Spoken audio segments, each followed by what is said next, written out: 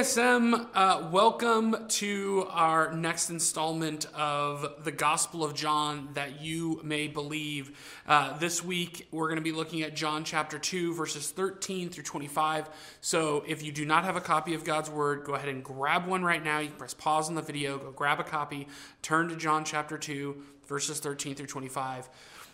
Before we get there, I'm just going to let you know, not going to lie to you, today's passage is a little uncomfortable.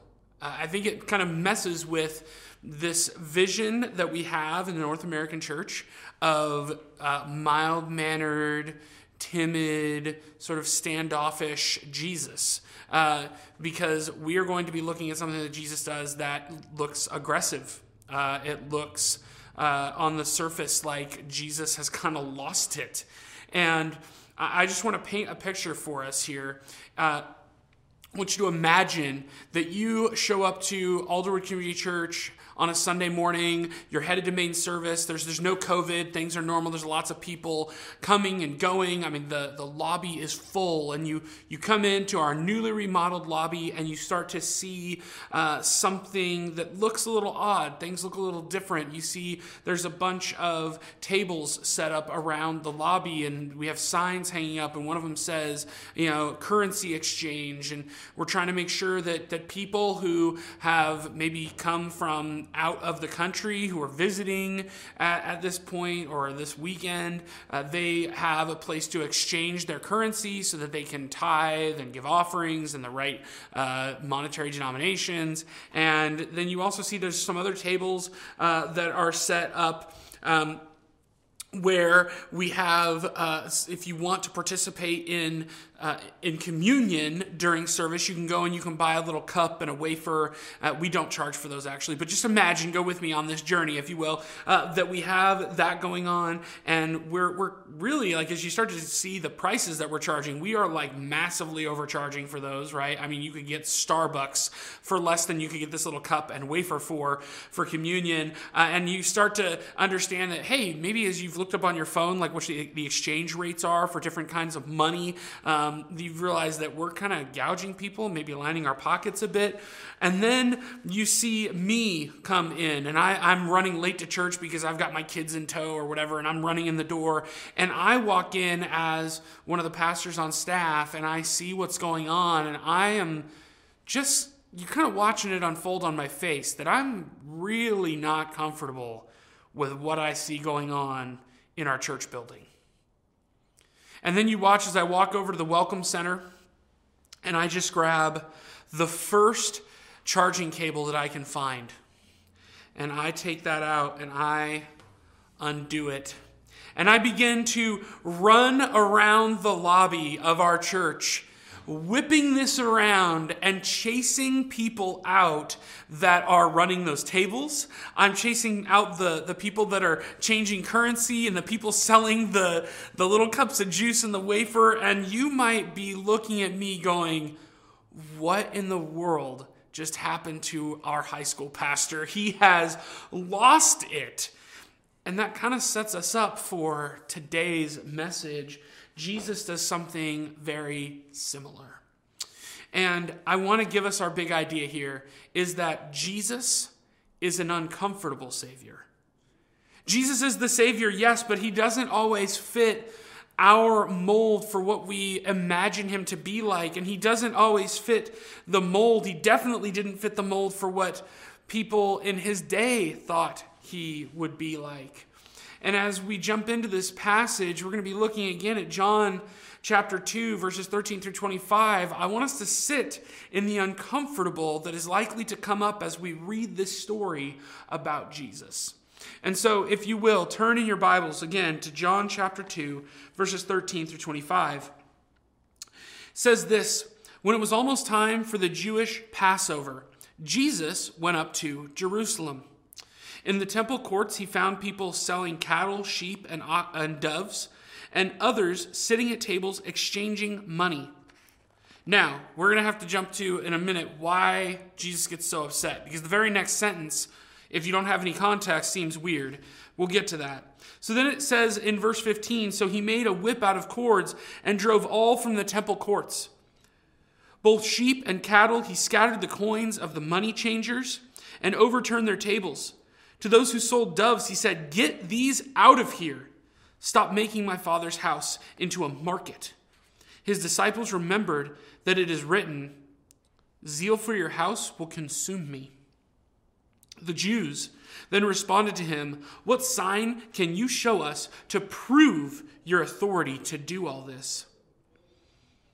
Jesus answered them, 'Destroy this temple, and I will raise it again in 3 days.' They replied, 'It has taken 46 years to build this temple, and you are going to raise it in 3 days?' But the temple he had spoken of was his body. After he was raised from the dead, his disciples recalled what he had said. Then they believed the scripture and the words that Jesus had spoken. Now, while he was in Jerusalem at the Passover festival, many people saw the signs he was performing and believed in his name. But Jesus would not entrust himself to them, for he knew all people. He did not need any testimony about mankind, for he knew what was in each person." Now, guys, as we begin to unpack this, we need to understand the context of what's happening here. We need to understand what's going on beneath the surface, things that maybe 21st century American Christians don't get about what's happening in this story. And so we have to answer a few questions as we get into what this story is talking about. One, you have to ask the question, and maybe you already know the answer, but maybe it's deeper than the answer you think. What is the temple? Jesus went to the temple as it was approaching Passover, and we'll have to address what is Passover as well, but what is the temple?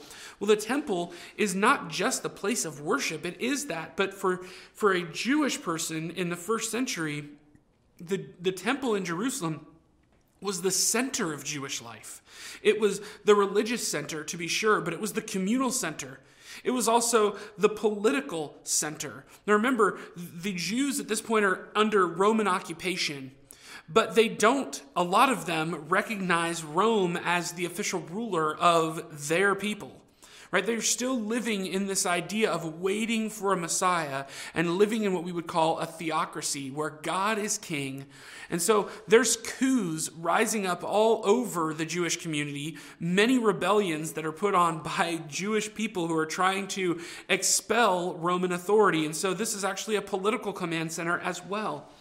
It's a little different than a church building today. We might not think that way when we think of Alderwood, when we think of our building, right? But I want you to think this is almost like Starbucks, and here's what I mean by that. Starbucks' business model is that they would be the third place in your home, the third location. So you have home, work, and Starbucks. And the temple is much like that. It's where people go to gather. It's where people know your name. It is the center of all Jewish life. And it's a place of sacrifice. I want us to remember what these people are here for. There's a reason they're selling animals, right? They have come during Passover to make sacrifices for the atonement of sins, the covering of their sin. And this is a cycle that Jesus comes to break.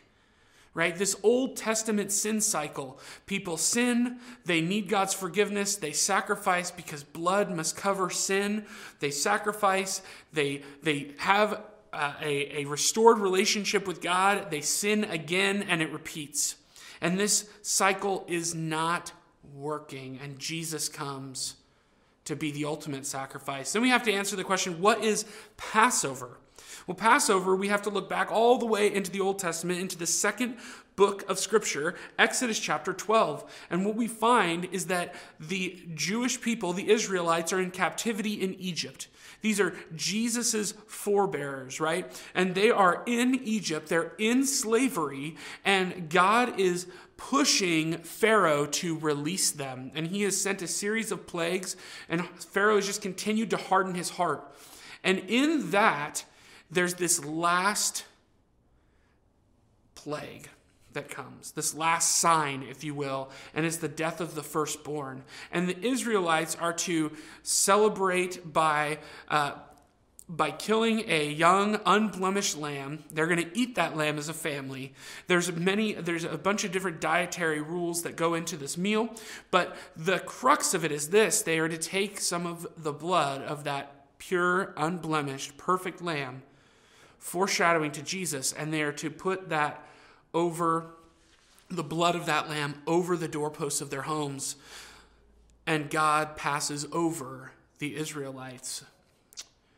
And this Passover now represents a yearly pilgrimage for all Jews to Jerusalem to sacrifice and worship, to remember that God is their Savior. Again, we see so much crossover into who Jesus is, that he's come to be the one Savior. Now, there are money changers and there's livestock merchants at the temple. And why is this necessary? Because yes, it is necessary for them to be in Jerusalem. It's not the necessity of them that Jesus is upset with. We have to understand the cultural context. There would be a need for people who are traveling from far away to buy an animal when they got there. There would be a need for them to exchange their foreign currency so that they could give to the temple.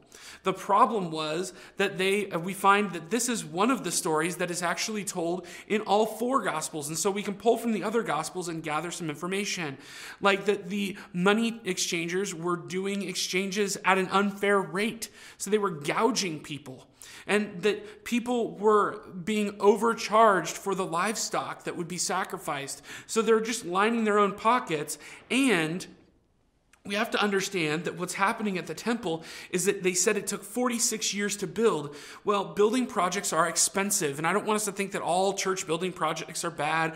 When done for the right reason, they're a great thing, right? We just expanded our lobby so that we can make room for more people to come and be able to worship together here.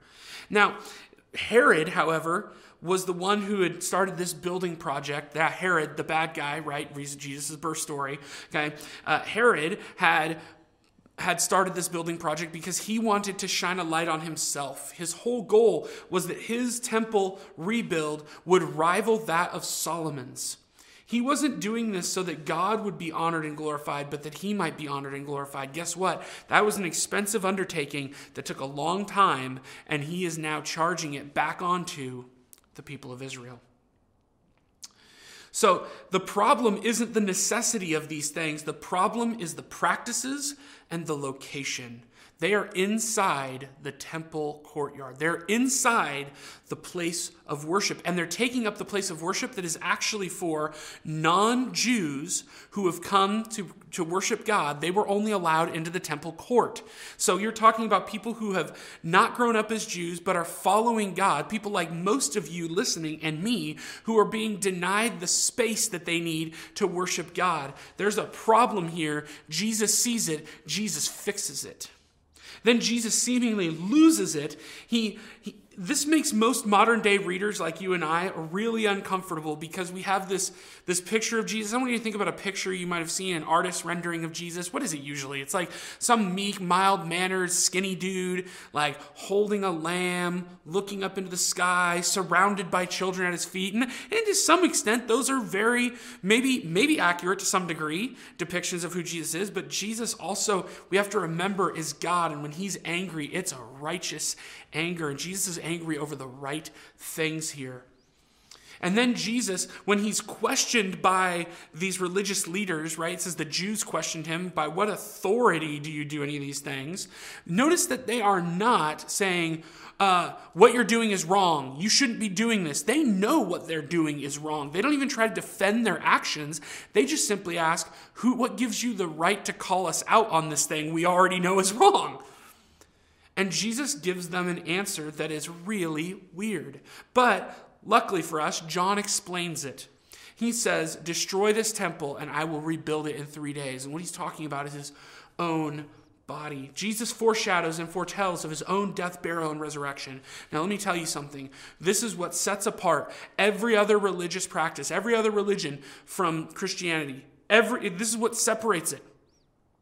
There has never been another religious claim where the God of the universe condescends himself to come to earth, to be like you, to be like me. Which, let's put that in perspective. How disgusting that must be. How humiliating. How condescending it must be to be the God of the universe, to shrink himself down, to become like you and me, so that he might die on our behalf, that we might have eternal life and restored relationship with him.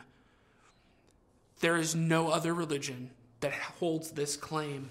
And Jesus doesn't just do it.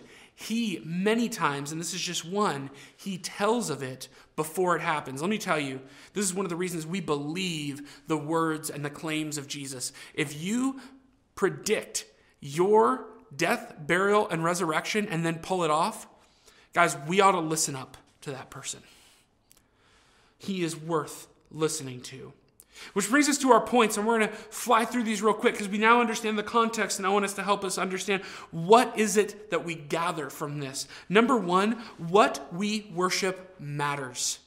On the surface, everyone was coming to celebrate the Jewish Passover. Everyone was there to worship Yahweh or God, right? Everyone was there for that. And we all worship something, but under the surface, what's actually happening is what's really important here. We're given a clue into how Jesus knows what's going on. One, because he can look around and just be like normal and see this isn't right.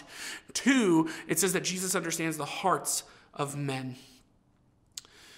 But if I followed any of you around for any time, just maybe a day, I would be able to figure out pretty quickly what you worship, what you value, what you, when you put your money where your mouth is, what do you value? What do you worship? See, on the surface, these religious leaders in the temple who were overseeing all of this happening, by the way, were letting this go and not stopping it. It would look like they were leading people to worship by supplying the means of worship. It's plain and simple. Money changers, animals, these are all needed, but they're allowing it to happen while excluding the foreigner who is not Jewish. They were taking up their worship space. And they were gouging the people and lining their pockets. See, on the surface, it looks like leading by supplying the means for worship. But in the heart, they were greedy and using these worshipers to line their own selfish pockets. So what we worship deeply matters to Jesus. How we worship matters. I want you to understand that what's happening here too is there's what we're looking for. Jesus is going to say in later chapters that he, in fact, in a couple of weeks in John chapter 4, he's going to talk about worshiping in spirit and truth versus a physical location. Jesus is looking for real worshipers. People who are there for the right reason, who are there to honor God, not just with their lips, not just with their actions on that day, but to live a life of worship.